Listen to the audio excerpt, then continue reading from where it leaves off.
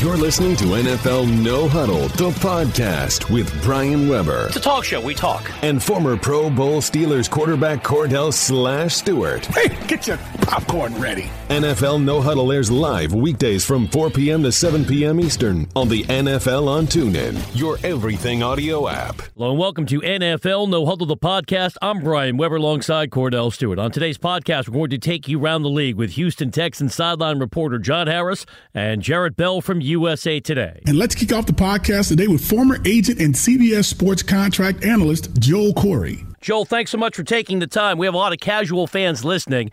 How historic is it that Kirk Cousins is receiving a contract that is fully guaranteed? Yeah, assuming it is fully guaranteed at signing. Sometimes when things are reported, it's not as precise as it actually is. I would not be surprised if the first 2 years are fully guaranteed and the third year vest at the beginning of the second year. But assuming it is fully guaranteed, that is a landmark deal. Hopefully it will open the floodgates for other players to get fully guaranteed contracts, with Aaron Rodgers being the next one. Joe, you mentioned guaranteed money. I mean, that's one conversation, but the money that's given to him on a team of this magnitude, arguably one of the best overall teams in the National Football League, do you think it was important that if they do go through the process of making it fully guaranteed, how much will that hinder the team moving forward to maneuver to grab other players? Say they get rid of him after a year or 2 years, they're still on the hook of that money and it will go against the cap. Well, it depends on whether the guarantee has an offset or not. If you have an offset and you cut a player for guarantee, you get to recoup the money that he signs elsewhere for a new club. If there's no offset, the full amount of guarantee counts on the cap, and he gets to double dip and make the money from the team that cut him and every last dollar from the new team he signs with. So that'll be a crucial thing in terms of how the guarantee language is structured. Most guarantees in NFL have offsets. I've always been an advocate of having a guarantee of no offset. That puts you in the same position as if you got a huge signing bonus. Talking in dollars and cents with Joel Corry from CBSSports.com. Joel, as a former agent, how much do you think Richard Sherman hurt himself financially by not having an agent in the way the Niners structured his new deal? Oh, there's not enough time to explain how many ways that Richard Sherman hurt himself. We got plenty of time. Let's go item by item here. Okay, well, the first thing is when he was talking pay cut with Seattle, he put himself at a disadvantage because most agents will start calling other teams to see the lay of the land in case there's a pay cut so they know whether to take one. That's tampering, but it's done all the time. He can't call up teams and go, hey, while he's under contract, what can you pay me? No team is going to talk to him in a situation like that. So not having that information put him at a disadvantage.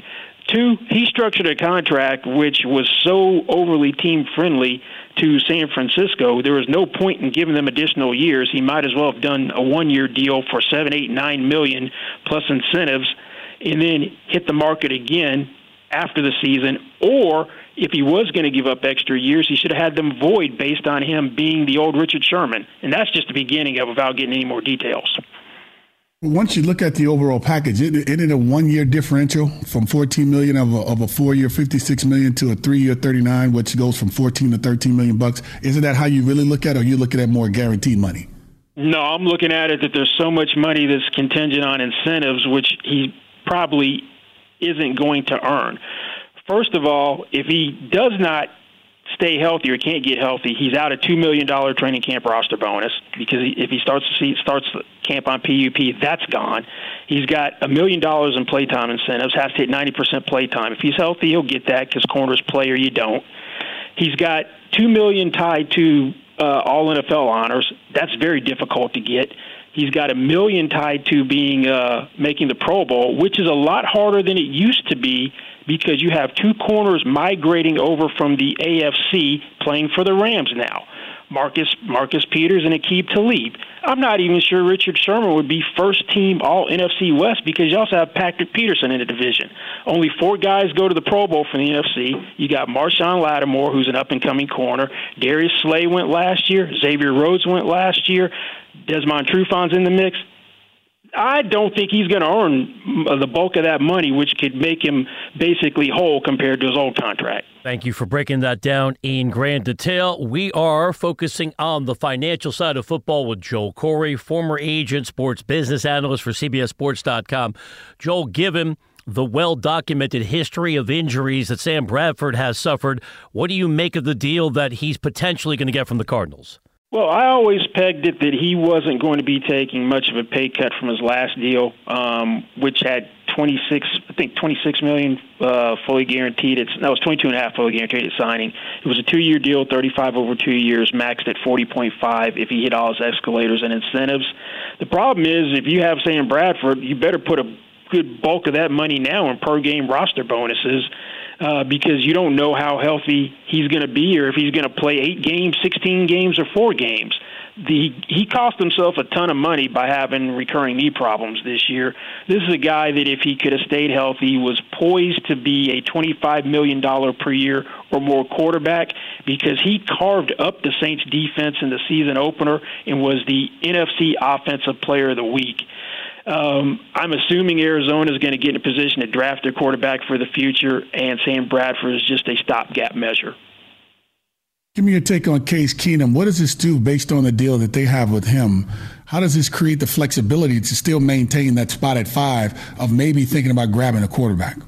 Well, it's a short-term deal, and I think what really handcuffed Case Keenum is the Blake Bortles extension. When you look at just the new money, it's about $35 million over 2 years of incentives. If Blake Bortles does something he's never done before, he could make $22-23 million per year.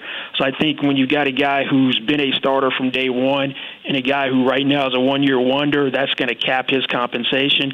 Yes, if they still want to take a Baker Mayfield or Josh Rosen or whomever at number 5, they can do that. That's what Philadelphia's blueprint was a couple of years. They brought in a couple of years ago. They brought in Chase Daniel, re-signed Sam Bradford, and got Carson Wentz. So that may be the new blueprint for you to secure the quarterback position when you've been struggling to have competent quarterback play. Joel Corry of CBSSports.com is our guest on the NFL on TuneIn. Joel, if you were fortunate enough to be representing Le'Veon Bell, what would your pitch to the Steelers be to give your client a long-term contract? I think my biggest negotiation would be with my client to be more reflective or sensitive to where the running back market is, which has been declining over time. But if I'm making the pitch to Pittsburgh, I'm probably going to go with he has transcended the position. You don't look at him as just a running back. You look at him as a top offensive playmaker, and he should be paid like top offensive playmakers. His importance to the offense is equal, if not greater, than Antonio Brown's, so his compensation should be comparable. Give me a take on Aqib Talib, having a chance to lead Denver to go to his former defensive coordinator and Wade Phillips out there with the Rams. What does that do to that defense as far as being able to solidify winning? Because you have to assume Seattle's going to struggle because of what they're losing. We know the 49ers on the rise, bringing in a Richard Sherman, hoping that he's healthy, seeing what Jimmy Garoppolo did. But how big is this move with Aqib Talib to assure that this defense can continue to be solid? Oh, good luck completing the pass against those guys because Marcus Peters has more interceptions than anybody since he's been in the league, and we know Aqib Talib can play in a Wade Phillips defense. He's been to 5 straight Pro Bowls, and you've got a guy in the middle of the defensive line that puts more pressure on quarterbacks than anybody else. You're probably going to need to find some more of a pass rush from the outside now that you're trading Robert Quinn to Miami, but it's the Rams' division to lose for at least the next couple of years because I think San Francisco is going to have to do some catching up to get to where the Rams are. Seattle is a team in transition, and I'm not sure what to make Arizona. Joel, great information as always. Thanks for joining us again today on the NFL on TuneIn. Sure, thanks for having me. You're listening to NFL No Huddle, the podcast, and we'll be right back with more after this. The boys of summer are back. And a fly ball well hit. Back to the wall. He leaps. Can't get it. It's a home run. MLB spring training is here, and you can catch every game from Florida and Arizona live with your subscription to TuneIn Premium. Rivalry games, split squad games, TuneIn has it all. When the pitch count begins for real, catch every game of the 2018 MLB season, from opening day to the MLB World Series, live on TuneIn. It's gone. It's a home run. Major League Baseball is on TuneIn Premium. Listen all season long.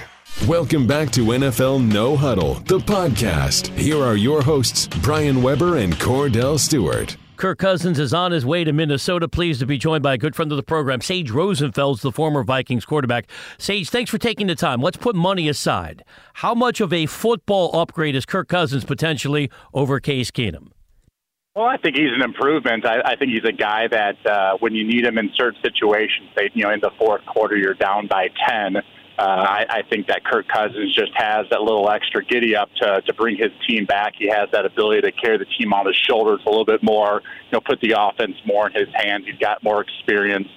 He's been in a lot of big-time football games, and I loved Case Keenum last year. I was one of his early and strongest supporters, but I do believe that Kirk Cousins is an improvement. Now, is it worth the money? The extra sounds like about $8 million or so that they may not be able to sign somebody else back. I think that was really the issue in Minnesota, the give and take of do we go after Case Keenum at about $20 million, or do we go for Kirk Cousins at 28 and possibly lose out one of their own players that may be a free agent soon? Sage, I think you may be, in competition with the guy who was supporting Case Keenum. It's been going on for a while now, and I think the guys on the show could tell you, but the body of work that he was capable of putting in with the Minnesota Vikings, the only thing that's better than that is winning the NFC Championship and go there. You give him this much money, Kirk Cousins, and he doesn't get that far. What does that say about the decision, or is it just something you live with and fight for another day for the next season? Well, I think they were looking to sort of solidify that quarterback spot. And, Case Keenum had a great year last year, but I just don't think the Vikings, and they saw him every single day in practice.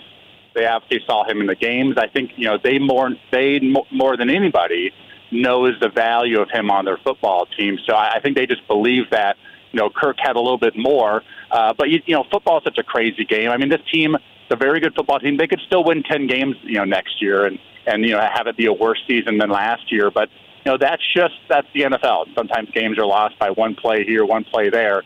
It doesn't mean Kirk Cousins was a bad, investment, but obviously it would mean that the Vikings just didn't have that good a season. So I still do believe that Kirk Cousins, and for the next 3 years or next 2 years, whatever it's going to be there, he is going to be the better quarterback consistently than what Case Keenum was last year, and I really like Case Keenum last year. Taking across the league with Sage Rosenfeld. Sage, money's not the only point of evaluation, but when you heard Drew Brees got the 2-year deal, $50 million, $27 million guaranteed, and then we learned the terms of the deal Kirk Cousins is getting in Minnesota, are you surprised that Cousins, on average, is now going to make more than Drew Brees?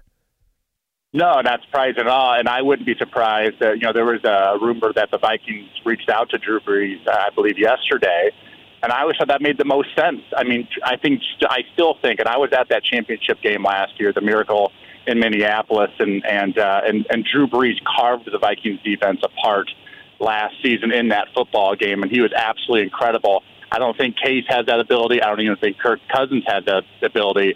But Drew Brees wanted to stay in New Orleans. I mean, he has worked tirelessly with those receivers and running backs and tight ends and all that timing work. It goes to waste if you go on a new football team and have to start over. I think it wasn't for him just about the money.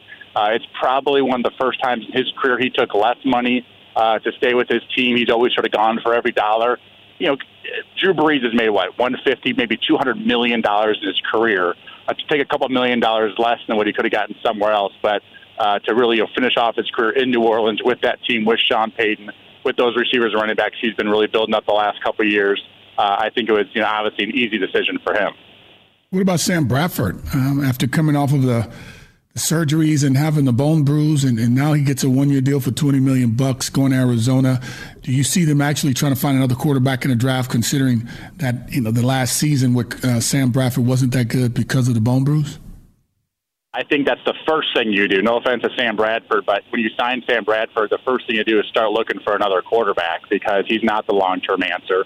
I covered the Vikings very closely the last couple of seasons, and he's just not very durable. And he's just not a great athlete anymore with all those injuries to run around and make plays. And, a lot of these really good quarterbacks. Now, one of the best things Case Keenum did last year, make guys miss in the pocket, get outside the pocket occasionally and make something happen on the move.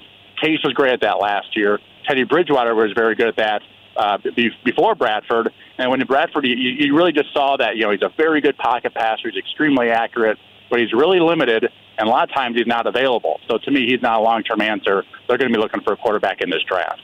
Sage, as a former player, and I don't know if you were active in the Players Association, what do you make of the historic nature of the Cousins deal? It's fully guaranteed. Do you think this could be a catalyst to see perhaps an NBA pay structure for some NFL players as opposed to the pay-as-you-go that most NFL players have to endure with when it comes to a series of effective one-year deals?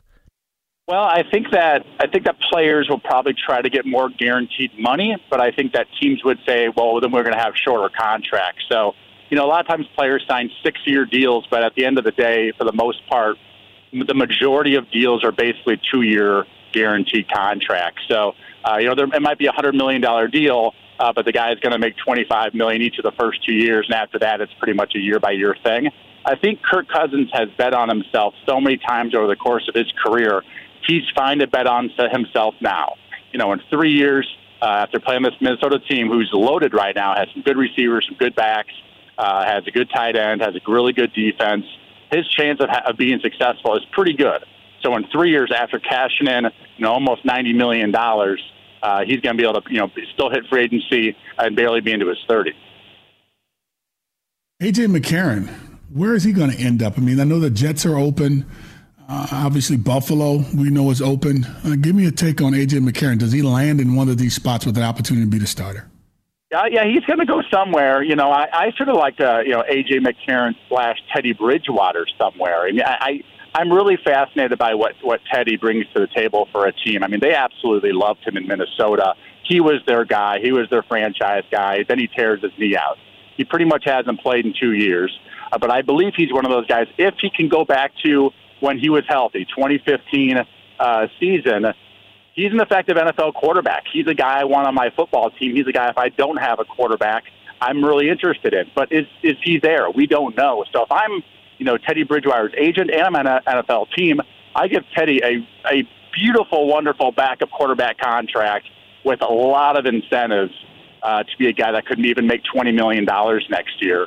Because I think he could be one of those guys that ends up being a top 15 quarterback. I loved him before, but there's a lot of question marks there. He's a big mystery. So, and McCarron's mystery is just lack of playing time. He's only played in so many games.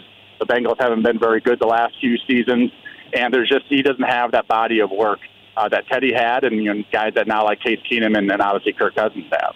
Sage, let's wrap it up with the big picture. What do you think the tangible impact of Kirk Cousins is going to be on the field for a team that made it, as you described, to the NFC title game a year ago? Even though Philadelphia is the reigning world champs and they play in the NFC, do you think Minnesota has become the team to beat in that conference? No, I still think it's Philadelphia. I love what the Eagles have done this offseason, obviously, with them last year and win the Super Bowl. And also Carson Wentz is going to be coming back. I have no issue if Kirk Foles is their starting quarterback for the first half of the season.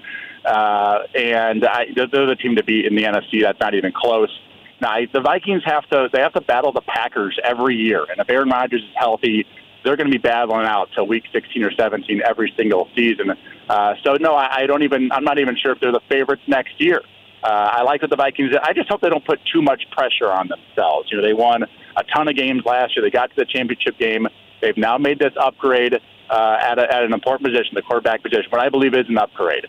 But a lot of things have to go right in an NFL season. They got a new offensive coordinator. They're going to have a lot of new. They have different players. Dalvin Cook be coming back. There's a lot of question marks, a lot of intrigue with that Minnesota team. I think the worst thing they could do is put a ton of pressure on themselves because we always see it.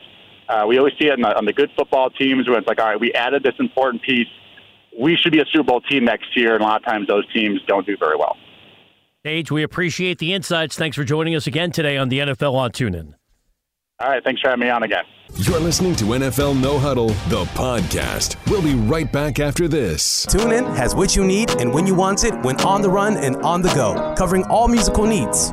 Today's hits, Latin hits, Balvin, Willie William, Beyonce, country roads,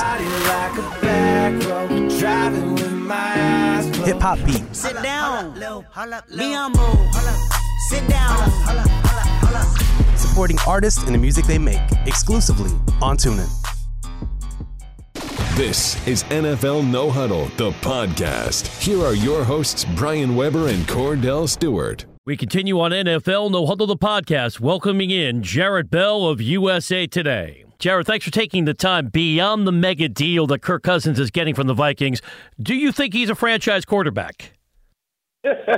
Well, Kirk Cousins will go to the Minnesota Vikings and become the third best quarterback in the NFC North. Okay, obviously Aaron Rodgers is in that division.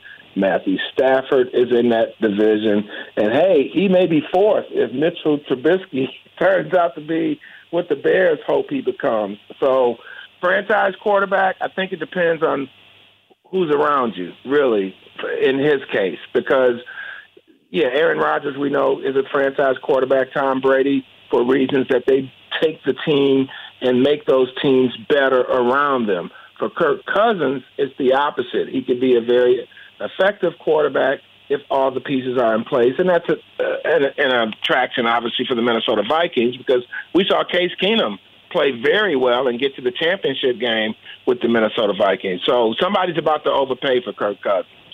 So it's saying that, you mentioned it right there at the very end, as far as overpaying him. If we had the opportunity to see Kirk Cousins, who not many thought could get it done on that level, how do you justify if they don't even make it to the postseason, which I think they will, or make it as far as the NFC Championship game and say that this is the guy we gave guaranteed money to take us where? Short of the NFC Championship game. I mean, it's kind of like, Super Bowl or bust if you're the Vikings, because you saw what you could do with Case Keenum. Now, I don't know what the extent was in terms of their contract talks with Case Keenum, but the reports are that Case Keenum's going to get like $19 million or something like that per year from the Broncos, right? So even say if it's $20 million, is Kirk Cousins $10 million more than that?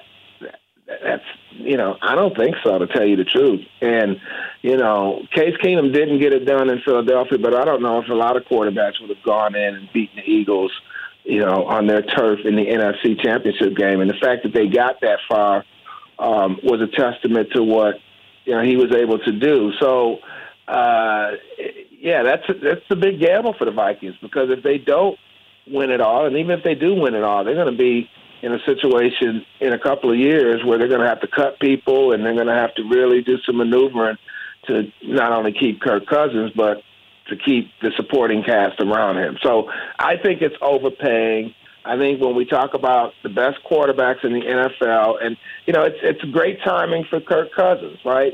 Very rarely do you get a quarterback on the market that's, in his prime, and he's a starter, right? We had Peyton Manning on the market a few years ago. He was coming off of an injury. We could have had Drew Brees on the market, but he decided, hey, he wasn't even interested in going on the market. So Kirk Cousins is going to benefit from all of this. But it's a weird thing, because we know, and he'll be the highest paid quarterback in the league until Aaron Rodgers gets his new deal, or until Matt Ryan gets his new deal with the Falcons. But with Ryan and with Aaron Rodgers, and if Tom Brady were to get a new deal, you can understand those guys going to that level. But when you start seeing Kirk Cousins topping Jimmy Garoppolo as the highest paid player in the league history, it's mind-boggling. Pretty staggering stuff happening across the league. We are chatting with Jared Bell of USA Today. Jared, do you view Cousins' deal as a one-off, an anomaly when it comes to the very important component? It is fully guaranteed. How many other marquee players can walk to the negotiating table next time and say, I want every dime to be guaranteed? Yeah, that might be a game changer when we think about what people are going to ask for in the future on contracts, because one of the pieces of news that has come out this week as the market, ramps up, is that Ndamukong Suh is going to be released by the Miami Dolphins. Now, I remember personally writing about Ndamukong Suh. It's like the highest paid defensive player and all of that. And that was, 3 years ago. And I don't think Ndamukong Suh has been a bad player. He was always going to be the player who's not going to give you a lot of sacks. So you got to know what you're getting with Ndamukong Suh, a great defensive lineman, a great force in the middle of the defensive line. And should the Dolphins have paid that kind of money for him? In retrospect, you say maybe not. The Lions couldn't pay that to keep him. Otherwise, they would have loved to have kept him. But that's kind of what the market bears. So when you look at Kirk Cousins getting fully guaranteed money, I guess it's a good deal, but maybe you could have gotten more money, more dollars on a longer-term deal because they're not going to cut if they would have signed him to like $120 million, $130 million, or something like that. It's not like they were going to cut him after 3 years. Maybe they cut him after 3 years, but not 3 years or less. So I don't know. It sounds good, but we'll see how the numbers shake out once everything is really settled and official. But I don't know if he's going to get more money over 3 years and it's guaranteed versus what he might have gotten if it was a 5 or 6 year deal. So we'll see. Last year with the Chicago Bears, we saw a move being made to Michael Glennon to give him a $45 million deal, 18 guaranteed. Then boom, Chicago moves from the third spot to the second spot to grab Mitchell Trubisky.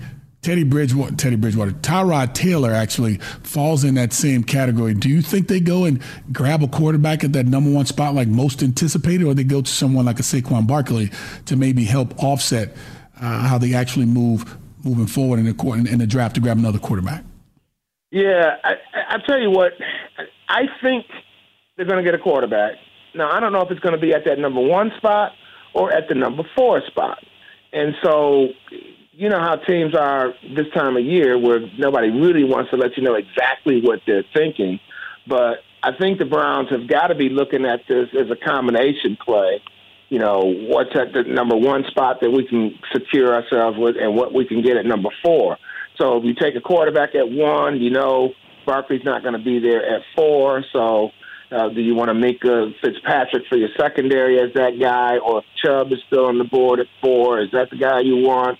Or do you take Barkley at number 1 and then get another quarterback because there's going to be somebody available at 4, a quarterback, because of just the sheer number. So I like this kid from Wyoming, this Josh Allen, Ryan Allen, the Ryan kid from Wyoming. I can't even think of his name. Josh Allen, you got it, Jared. Josh Allen. Yeah, Josh Allen, yeah. I like him just from watching the workouts at the Combine because, I kind of fell in love with his arm. Now, that could be dangerous just for, observers like me or NFL teams to put so much on a workout. But when I compared him to the other quarterbacks that were on display, I mean, he clearly had the best physical attributes. He's like 6'5", and he looks like a natural thrower. So I like him. I don't know how much they like him. But if it's me and I'm drafted, I'd say, yeah, give me Saquon Barkley. But that's risky taking a running back at number 1. But if you take him and he turns out to be everything that you think he can be, maybe you're okay. And that's why you trade for Tyrod Taylor, because you're trying to, juice this thing up as fast as you can. And then you can take a quarterback and develop him at number 4. But they may be thinking the other way, and it may be quarterback, and then you go with one of the top defensive players. But the thing about quarterbacks, too, and the Browns haven't passed on Deshaun Watson last year, haven't passed on Carson Wentz 2 years ago. It's kind of like, do we know if Sam Darnold is a real deal, if Allen's a real deal, if Josh Rosen? So now, and we'll judge all this moving forward, well, who was the better guy? How do you rank them versus how they actually have, proven themselves to be in the NFL? And we'll find that out in the future. Jared Bell of USA Today is our guest on the NFL on TuneIn. Jared, as we connect the dots with Sam Bradford going to Arizona, with the Jets having interest in Teddy Bridgewater, are you surprised that A.J. McCarron is still available? Yeah, right now, because remember, the Browns tried to trade for him during the season. Now, they've got a different general manager now in John Dorsey, but I think the thinking with Cleveland was that, Hugh Jackson had worked with A.J. McCarron in Cincinnati and had a great feel for him and definitely wanted him last year before the trade deadline. So I guess I'm a bit surprised that we haven't heard more about him, especially as it relates to Cleveland. But I think some of that kind of turned on its head when they traded for Tyrod Taylor. So now, what about Buffalo? They're going to need somebody. Maybe I'm sure they'll draft somebody, but they're going to need a veteran in there. So maybe he's that guy. You mentioned a veteran, Sam Bradford. We've seen his injuries pretty much slow him down throughout his entire career. He gets a 1-year deal, I think $20 million with the Arizona Cardinals. How do you see them handling that situation, knowing you have David Johnson come back that can kind of offset some of the pressure of him having to do it by himself as far as his health is concerned and be able to be productive on that team? I think it's a great spot. And, I said it a couple weeks ago that, Kirk Cousins, if, you were really looking for a place to settle down, him being that quarterback on that market, at the top of the market, I thought Arizona was a great place to be. Now, so I think Sam Bradford might find out that he's really wound up in a great spot, because this is a team that is, has some weapons, not only on offense with David Johnson and then Larry Fitzgerald, who you're only going to probably have for one more year, and they've got some talented receivers, but they also have some playmakers on defense. Tyrann Mathieu, who they're restructuring his contract, Chandler Jones. So I think Arizona is a very attractive place for a quarterback to be. And so Bradford, we know it's a short-term deal. We know his injury history has not been good at all. So now the question with him is, can he just stay healthy and make it work and then get himself, to that next deal? They will probably draft somebody as well, so that's going to maybe they don't take him in the first. Maybe they don't draft a quarterback in the first round. Maybe they'll go with somebody in the second round. But that's always going to be part of the equation there with Bradford's injury history and with the Cardinals trying to get it ramped up with a new coach. But I think it's a great spot for him.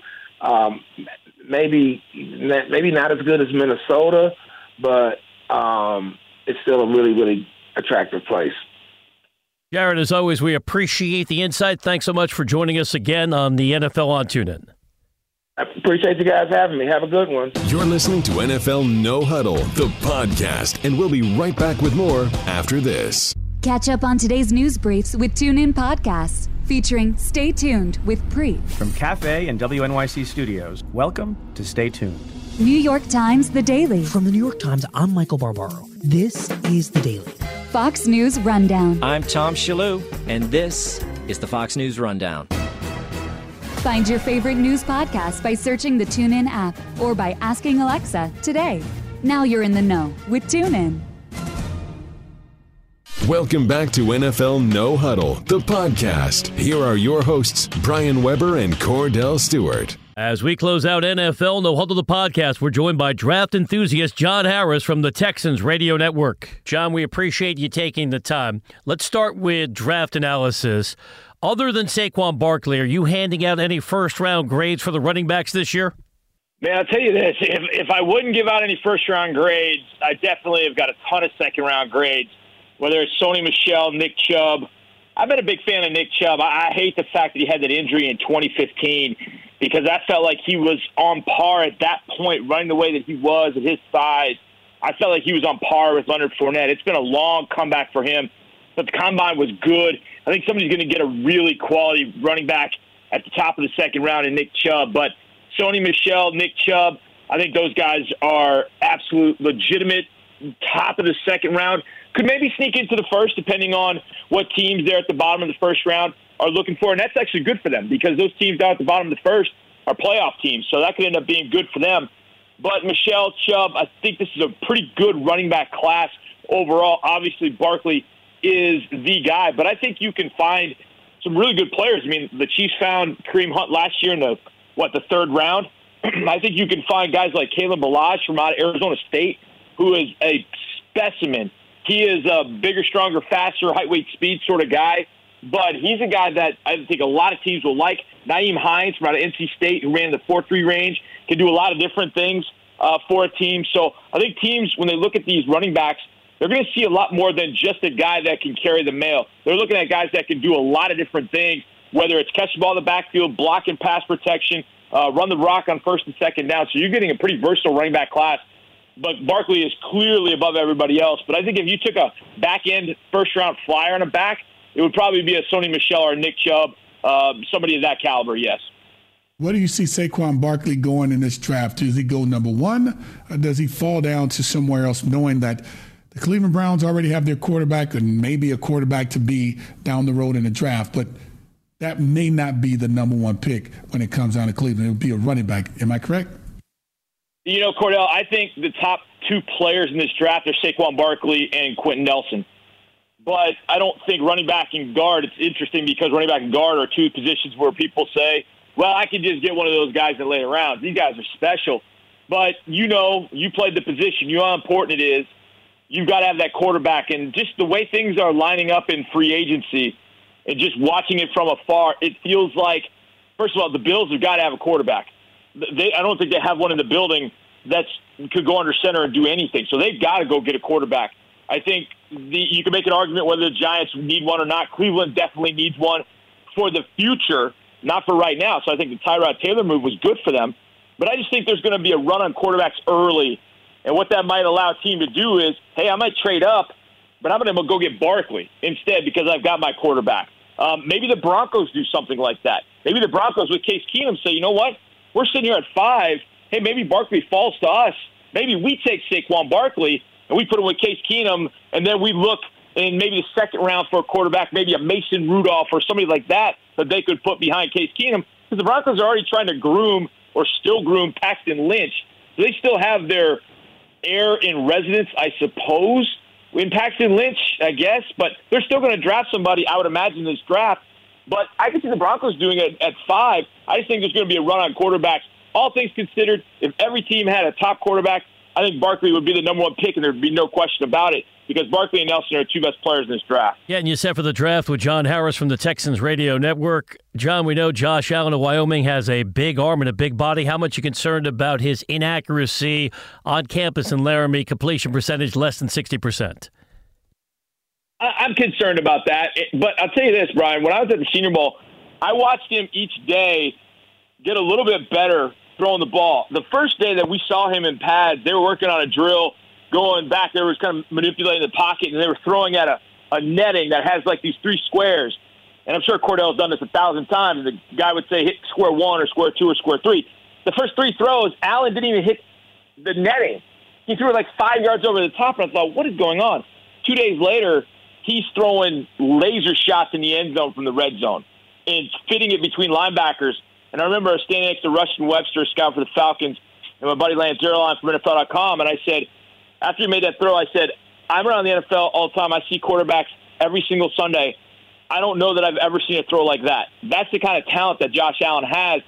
But I just fear that inaccuracy pops up at such bad times. And the decision-making at times can just be head-scratching. That is that way for a lot of rookies. Obviously, I saw one here that's special in Deshaun Watson. But Allen, I think, is going to take some time. But I said that Allen would go to Buffalo, that Buffalo would trade up and go get Allen. It just seems to fit. Big arm in that cold weather. He can slice it through the wind, just different things that I would imagine they're looking for in Buffalo that I think that Josh Allen could give to them. I just feel like that's going to be a match, Josh Allen and the Buffalo Bills, that I'll be looking out for on night 1 of the draft. Well, Josh Allen's arm is so big and his body type is so big. Sometimes, you know how it is when you have these big kids, you just all of a sudden grab them and, they take for granted that their arm is so strong that sometimes it just may be a little bit, as far as efficiency is concerned, lacking in that department. I think that's what I see with the Josh Allen. But tell me what you saw with Lamar Jackson. Where do you see him actually fitting into the matrix of things? Because there's not too much talk in the sense of him maybe going in the first round. Cordell, I've been the one, I feel like I'm the one banging the drum for Lamar Jackson. Now, my good buddy Andre Ware has been a huge fan of Lamar Jackson for a while. And we were watching on our way up to Indianapolis for our last game. We were watching the bowl game against Mississippi State together. And it was one of those games, I thought Lamar had probably his worst game, and then he threw 4 interceptions. But, man, there were some throws in that game that he made on the run.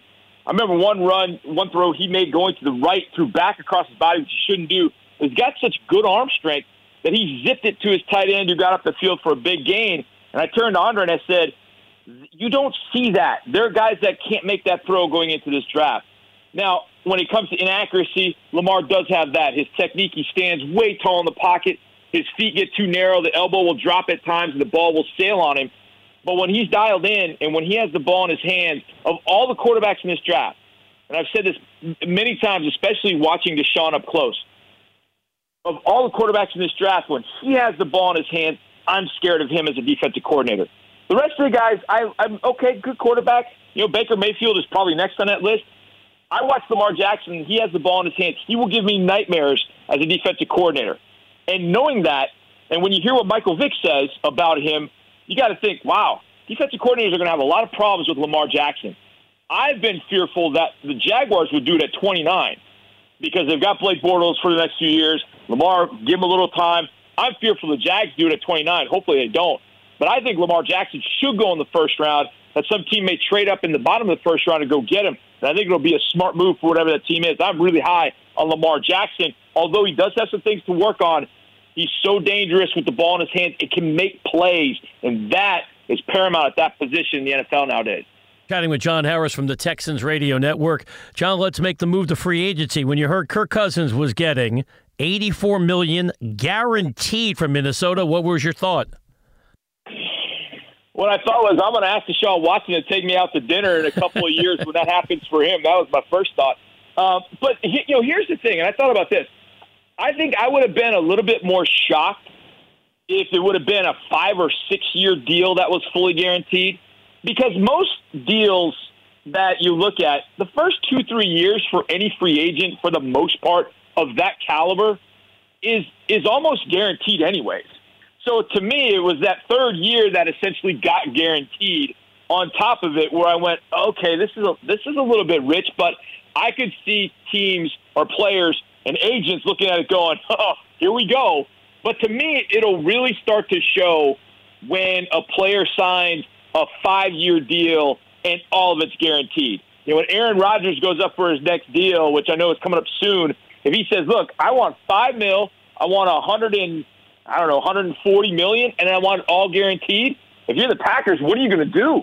I mean, that to me is when it really is going to change, when you get the longer deals that get fully guaranteed. A 3-year deal, yeah, it's still earth-shattering because of that word, those 2 words, all guaranteed. But the fact it's only 3 years, I'm like, okay, let's get to 5 and 6 years, and then it'll start to be panic time, I think, for some of these teams. So we all of a sudden have a Kirk Cousins with the Minnesota Vikings. They give him the big splash. Case Keenum gets it done last season. Obviously overachieved in so many people's minds.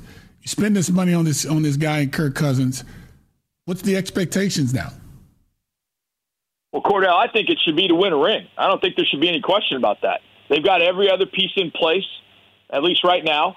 I think the expectation at this point is Case was good. Case had a great year, got him money to go to Denver Broncos. But now you're the guy. We're putting this money into you. You're the guy. And having been through the Brock Osweiler experiment, that was the expectation. We're going to pay you a lot of money, and they're paying Kirk a lot more than Brock was paid here in Houston. But the expectation was, you lead us to a Super Bowl. I don't even think it's that. I think with that money, with everything in place in Minnesota, the expectation there has to be Super Bowl championship. Not just getting there, but go get a ring for the Minnesota Vikings. That's a lot of pressure on Kirk Cousins, but that is the final piece of the puzzle, and they're paying him like it. But the pressure now is on him to produce that each and every week. And I think the NFC is going to be fascinating to watch next year with what the Rams are doing, with Cousins with the Vikings. I think this is going to be in the 49ers with Jimmy Garoppolo and the things they've done in free agency and signings. It's going to be a really interesting NFC. And then throwing the Eagles, man, I forgot about the world champs. It's going to be a really tough NFC to navigate through. Thankfully, the Texans will be in the AFC and stay out of that mix at least until the playoffs and hopefully meet the Vikings in the Super Bowl. That would be kind of nice. Kind of cool. Heading to Atlanta. That's Cordell's area. You can kick it at his house. Let's wrap it up with the team you know the best. How do you think your Texans are going to approach the draft? Well, I think some of it's coming to fruition in free agency, and I've had a lot of conversations with people, and they send me stuff. They're like, hey, I want to sign Jimmy Graham, and I want to sign this running back, and I want to get this receiver. I'm like, you don't do anything until you fix that offensive line and the secondary. And whichever you say is priority 1 or priority 2, it doesn't matter. You've got to fix both of them. And so there's been some news on Zach Fulton. Hopefully that comes to fruition here tomorrow, and he signs, because I think he would be a great interior fix for this offensive line. Chantrell Henderson, which is a little bit of a head-scratcher, but he was with the Bills when Brian Gaine was up there for 1 year, and he adds to the mix. And look, he's better than any offensive tackle we have in the building right now, so he may jump right in. But I still feel like more ammunition at the offensive line, whether it's Zach Fulton, what they hear about Nate Solder, Chris Hubbard from the Steelers. And then the secondary, they appear to be the team for Aaron Colvin, which I like. And I think it probably means that Kareem Jackson moves to safety. But Aaron Colvin, I think, is a really good fit for this defense, and I don't think they should be done. O-line and secondary, and then at that point, you can look at some luxury items. Maybe in that third round, you might look at a tight end considering C.J. Fedorowicz and Ryan Griffin had concussion issues. But I think you're going to go offensive line and secondary still in that third round. And then that last pick, you might look at something a little different. Maybe a Shaquem Griffin who can rush the quarterback a little bit from UCF. Maybe a tight end you could look at in this group, which there are some pretty good pass-catching tight ends. You could maybe look at a tight end at that point. And maybe you look at one of these versatile running backs that could do a little bit more than just run the rock and get out and catch the ball to the backfield as well to help Deshaun Watson. John, great information as always. Thanks for joining us again today on the NFL on TuneIn. You got it, boys. Take care. Thank you for listening to NFL No Huddle, the podcast on iTunes with Brian Weber and Cordell Stewart. Listen live weekdays from 4 p.m. to 7 p.m. Eastern by downloading the TuneIn app and searching NFL No Huddle. The National Football League is on TuneIn, your everything audio app.